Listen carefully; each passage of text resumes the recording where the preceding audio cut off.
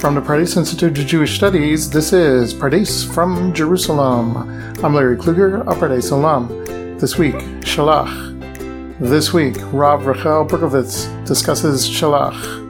Rav Berkovitz has produced a handout that you can use. Download it from elmad.pardes.org. Rav Rachel Berkovitz is a senior member of the Pardes faculty. And now, Rav Rachel Berkovitz. This week's Parsha is Parshat Shlach. Towards the end of the Parsha, very close to the end, we have the section that's probably familiar to many of you as a section from Kriyat Shema, from the Shema, that discusses the mitzvah of tzitzit. In Bamidbar, Perek Tetvav, Numbers 15, in verse 37, Lamed Zayin, it says, Vayomer Hashem el Moshe le'mor, Daber el b'nei Yisrael v'amarta alehem, Vasu lahem tzitzit al kanvei b'gdeihem. Right, that God speaks to Moshe, and Moshe tells the children of Israel, you should make fringes, you should make tzitzit on the corner of your garments, and this is going to be lidortam, it's going to be throughout the ages, and each of the tzitzit is going to have a special blue tchelet fringe, which we could give a whole class on, but that's not what I'm going to focus on right now. But I want to focus on the next verse where it says, Vaya lechem l'tzitzit, uri'item oto, uzrartem et kol mitzvot Hashem, v'asitem otam, v'lo tatur acharei levavchem, v'acharei einechem, asher atem zonim achareihem. Right? And it shall be for you a fringe, and you're going to look at it, you're going to see this Patil Tchelet, and you're going to remember all the mitzvot that Hashem has done, and you're not going to taturu, you're not going to follow or go after your hearts and after your eyes, which cause you to be zonim, to have a word that is linked to sexuality, that the English here of the JPS says be lustful. Right, a zonah is a type of prostitute in some way that leads you sexually astray in some way, your eyes and your heart. So the tzitzit are a reminder of mitzvot, and they also sort of do a preventative act from going after some desires that you might have in your heart and your eyes by looking at the world that are perceived to be inappropriate. It says, Laman tizkaru v'asitem et kol mitzotai v'ayitim kedoshim le'elokechem. And repeats the idea of remembering and that you're going to do God's commandments. And then it says, and you're going to be kadosh. You're going to be holy for your God. Here too, the idea of kedusha, many times in rabbinic literature, particularly the verse that's in Vayikra, v'kedoshim to you, is usually linked to a certain understanding of holiness of sexuality. So we have zonim, that is somehow negative type of sexuality, and kedoshim, that is some type of sanctity. That the question is, how does one have sanctity in sexuality, or how does one be kadosh?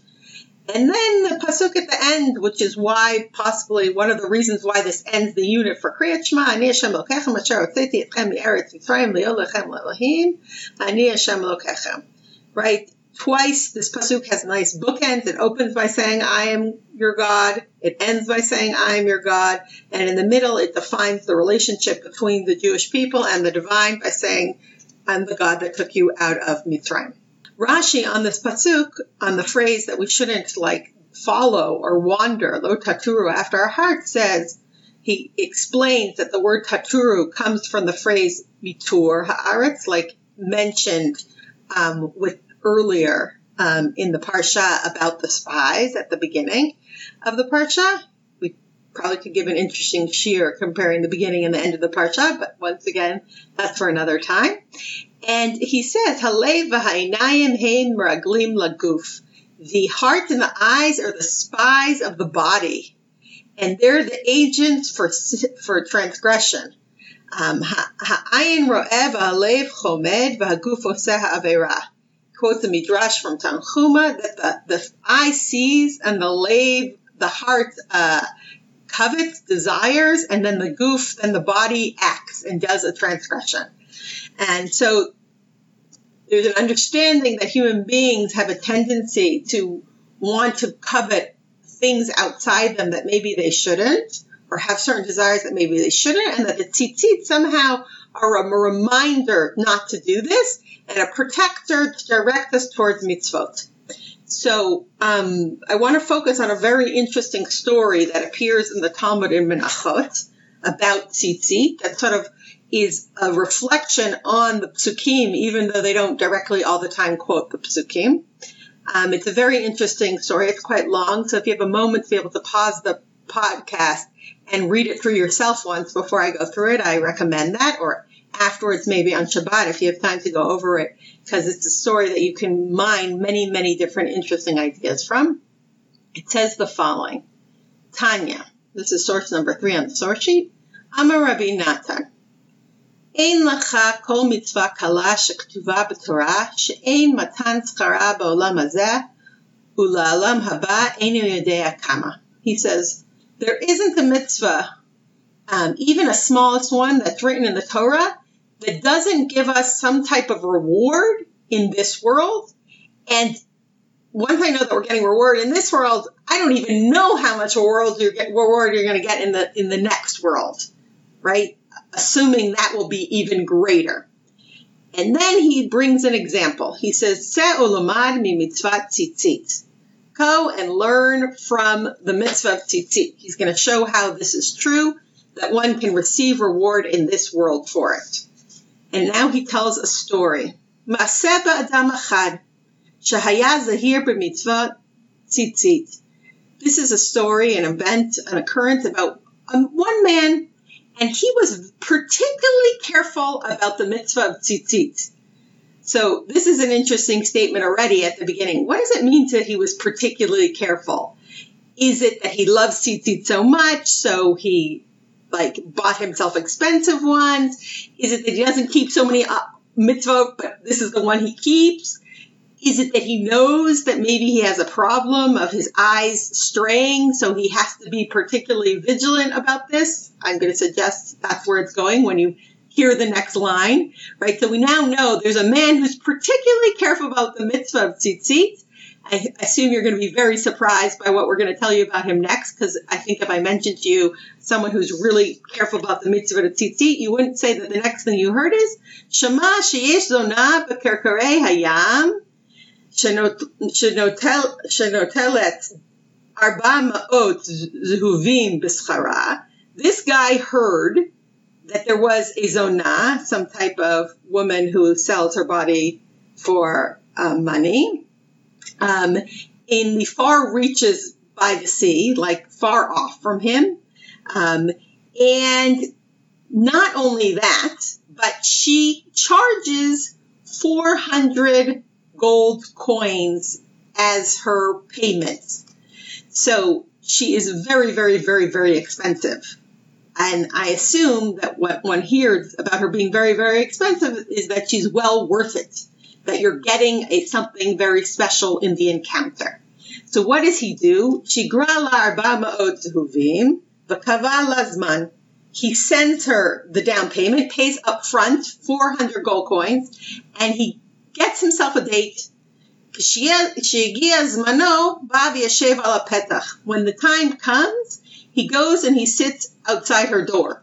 So here's a person that, based on, he's never seen her, he pays a ton of money, he travels incredibly far away, he waits for whatever time, and when he shows up, he doesn't seem to be getting like the royal treatment. He's just sitting outside the door. And what happens? Her maidservant's going to come out. So this person, now I'm beginning to wonder, is the reason he's so careful about tzitzit? And what does it mean to be careful? He's careful to wear them, but he's forgotten the meaning behind them? Because it sounds like his heart, not even his eyes, because he's never laid eyes on a woman yet. His heart is lusting over the image of the imagination of this infamous zonah that must be so incredible. Then what happens? Nichnasa shifchata v'amrala. The woman's maidservant comes out and sees him there, and so then she reports back to the the woman, she says, Oto Adam sheshigra lach dalin mo tehuvim bab yoshev al hapetach. The guy's here, right? He doesn't have a name. She just, that one who sent ahead the 400 gold without even seeing you? It sounds like they're a little bit surprised by this idea. And it doesn't seem like a normative behavior because she refers to him that way, and then we know exactly who the person is. He's here. And so the woman, the woman he's come to see says, Yikanes, and he goes in, Nechnas. I don't know if she says to him, come in, or she tells it through the maidservant. It sounds a little bit possibly through the maidservant. And then we are described the scene. Hitzia lo zayin mitot shesh shel kesef achad shel zahav. He walks into a room in which there are 7 beds, 6 of them of silver and 1 of gold. Uben kol achad v'achad sulam shel kesef el yonah shel zahav. It's like a huge bunk bed where and with ladders in between them, each one made of silver and then leading to the top that's of gold. So already when you hear this imagery, right, of 6 plus the pinnacle 1, right, I don't know if we're supposed to think of Shabbat, but we're supposed to think of like the heights, the extreme, 6 is nature, 7 is outside of nature. This is supposed to be something amazing, right? It's the height of his fantasy. He's going to climb up and up and up and up and up. And what is he going to get on the top? Right? And she goes up. And she goes up and she's sitting on this top 7th tier in splendor of a gold bed, and she's completely naked. Right? And this is the scene. This sounds like it's living up to the whatever must be the fantasy that he has, the height of the fantasy that he had, and that he said the 400 gold pieces for. He also goes up to sit negative kinegad, next to her, facing her, opposite her. I don't know if there's a play on Breshit of the Ezer Kenegdo, the partner, but this is a partner in a different sort of story than Adam and Chava. And what happens? Ba'u dalet tzitiotav v'tafchu lo al panav. The 4 corners of his tzitzit come and smack him in the face. So I don't know if it's in the middle of while he's climbing or he's at the top, right? Peshu Allah. I don't know if we're supposed to imagine this as like magical tzitzit that he already took off because he's naked and they were on the floor and then they float up, or if he is like climbing up the ladder and like, tearing off his clothes as fast as he can. You're missing me, like waving my hands to tear off his clothes as fast as he can, to get naked with her on the top. And then like the last garment is the tzitzit. So when he tears them off, they hit him in his face. Or I don't know if this is like metaphorical. The idea of tzitzit hits him in his face, but he gets slapped in the face, and seemingly that wakes him up out of this fantasy and shock, and he immediately drops down and he sits on the karka. He's now sitting on the floor. So he was climbing up to these incredible heights, and now he's pushed back down on the floor. And she too, suddenly she's like, where's the client? What's going on? She too drops down to the floor. Both of them, I assume, quite deflated. And now she speaks to him. And this is interesting because up until now, there hasn't been much conversation. It is basically, I don't know, his lust for the sex act, her greed for the money, I'm not sure. But there hasn't been much conversation. And this is the first time she sort of directly speaks to him. And she says, Gapasha Romi, Shani Meniticha, Ad shetamar li ma mum ra'ita bi. She swears, like she takes an oath, and here she takes the oath in the name of the capital of Rome, or possibly in some type of idolatry and idol worship in Rome. And she says, I'm not letting you leave until you tell me what type of what type of defect you saw in me. And here now we have the word right, what your eyes see. And so he didn't even go at first based on what his eyes saw. Maybe it was just what his heart desired. But she assumes that it's all about the seeing. So she assumes that he saw her, found something lacking, and that's why he's not interested anymore, because she understands that she's being seen solely as a sex object in some way. He responds ha'avodah, right? He responds, I'm going to swear by the Beit HaMikdash, by the service of the divine. And already you see some juxtaposition here of her being in the world of Rome and him, Ki'ilu, being in the world of the divine. Maybe now that the tzitzit have slapped him in the face, he's like that. And he says, Shelo ra'iti isha yafa kmotech. I've never in my life seen anyone as beautiful as you. So what's the problem, right? What's the problem? The problem is, Ella mitzvah achad tivinu Hashem Elokeinu v'tzitzit shema. But there's this one mitzvah that God has commanded us, and here it's interesting that he speaks in the plural, right? That our God has commanded us. So he's at first now revealing something about, up until now he was just that crazy guy who sent the money. Now she's getting some information about who he is. He's someone who's part of a nation that has a relationship with a divine, with the God, and that God requires some action of them, a mitzvah. V'tzitzit shema, and that in the mitzvah is called tzitzit.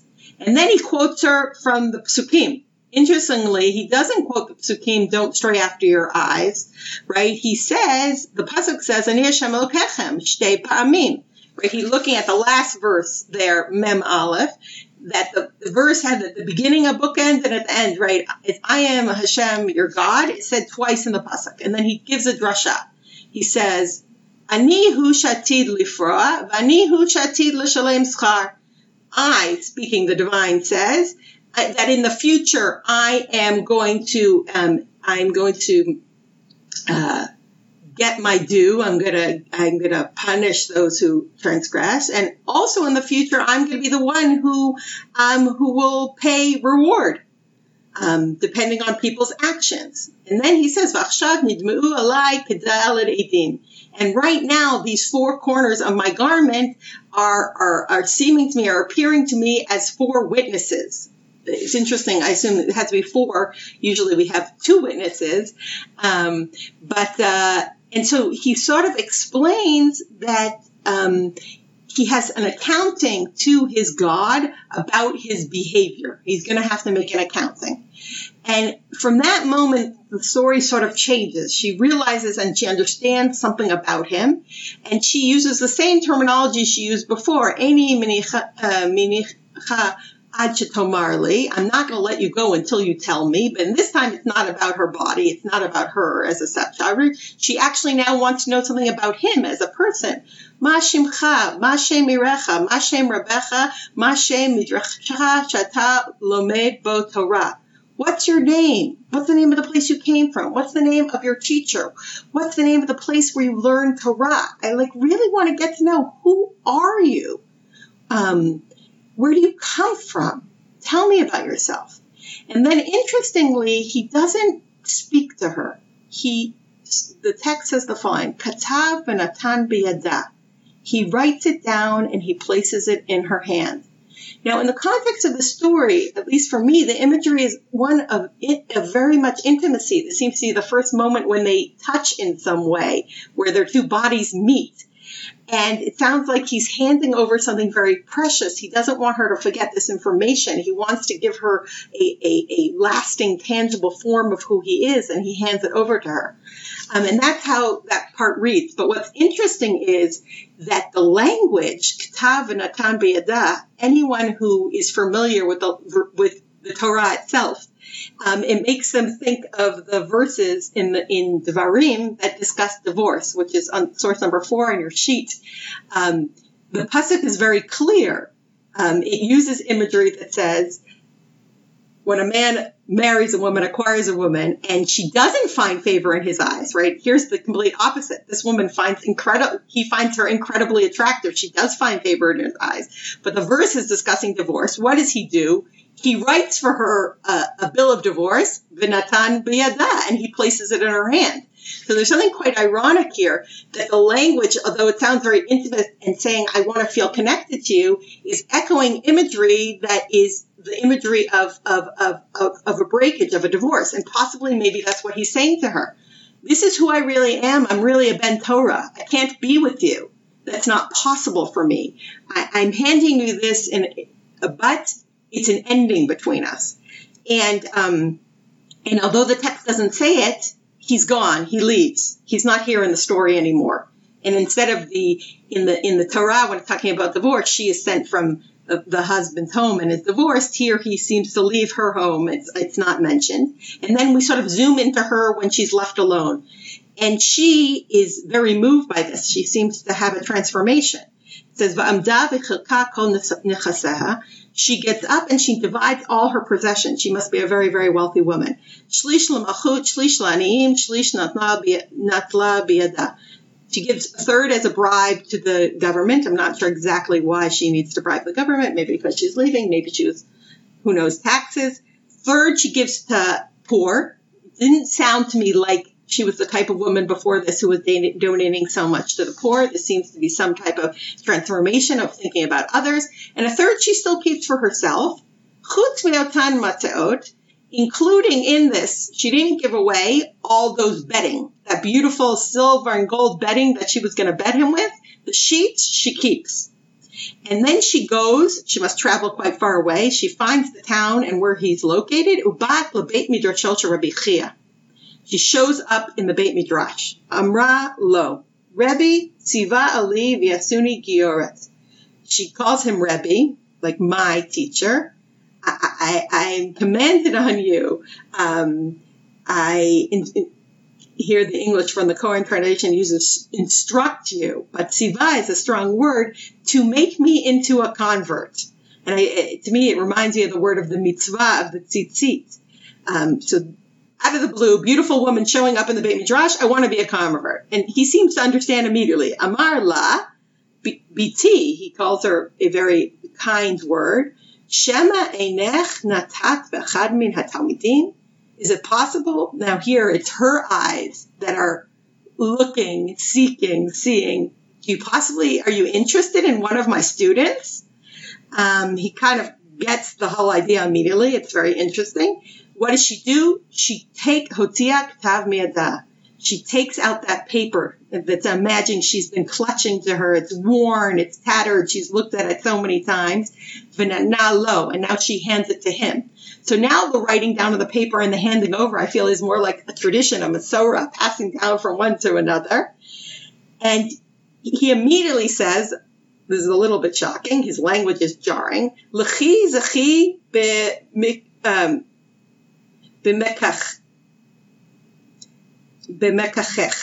Go and merit, go and take your mekach, your purchase, the thing you bought, the thing you're allowed to take. Meaning she can go and marry the Talmid, right? I'm not getting involved in, did she actually convert, and can you convert just for marriage? You can learn what you want from the story. Here too, the word mekach is so interesting because it reminds us the psukim that were in Dvarim that I mentioned to you in source number 4, right? It says ki kach ish isha, that the word l'kicha, which we might find very jarring in the modern times, is how we describe the man taking the woman in marriage, and here she is taking him. And then it says, Otan matzaot shehitziu lo b'isur, hitziu lo b'heter. Those same sheets, that same bedding that she offered to him in a prohibited fashion when she was the zonah, now she is offering to him in a permitted fashion, presumably because they are going to be husband and wife. And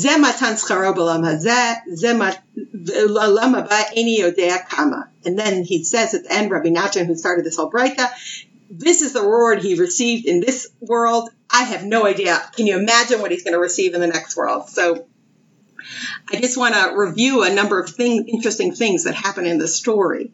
There really seems to be a transformation of both the man and the woman in the story.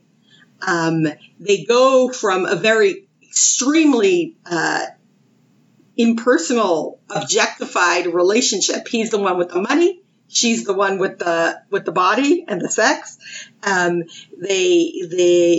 were just two. Nudity was meeting nudity in the most lustful way, and then they are transformed into humanized, into and personalized and sort of regain their personal dignity. And you see these transformation in a number of ways. He's just referred to as the Adam. We know him as that guy who was careful about his tzitzis, that guy who paid 400 gold coins, but then he is transformed into a person that has a name, which is interesting. We, as the reader of the story, don't know the name. It's still privately written on her piece of paper. We just know of him as a student of Rabbi Chia, and maybe that really is his identity, that in the end he's trying to be a Ben Torah who's committed to mitzvot. He's someone who starts out that just goes lust after his heart desire, just this anonymous woman with reputation. He's willing to travel so far, and he originally sees her as just an object, but then later on sees her as the person who she is. When they're both sitting down low on the ground, right? They start up high, or he starts at he goes on a little highs and lows. He's sitting on the petach at the opening. He goes up to the top of the bed, and then he's sitting on the floor again. But he sees her for who she is finally, she too, I feel like, goes through a transformation. She first sees herself as an object and is concerned with her own beauty and what's matter with me, and then switches and says, wait, I want to know something about you. What's your identity? Who are you? She originally was, if you look at the wording, there's so many words that repeat. Natla, she was taking 400 gold coins, but then she takes from her belongings a shlish when she has a transformation and she's giving it away. The word mekach is so the business, right? She starts out getting money as a prostitute, and then her mekach is seeking him out in the Beit Midrash and marrying him. Is also very interesting, this idea of schar in the whole story, that she originally, the schar, he was paying 400 and she was receiving this money, but then when we quote the verse, it's God who wants the schar mitzvah. In the end, he's going to get paid the reward of performing the mitzvah in a serious way, and she too, I think, is going to benefit from that. And so they are both transformed, and right, there's so many. She goes from prostitute to wife. They go from up to down. They go from prohibited relationship to permitted relationship. And so what's very interesting, I'll just sort of close with this idea that I find so interesting.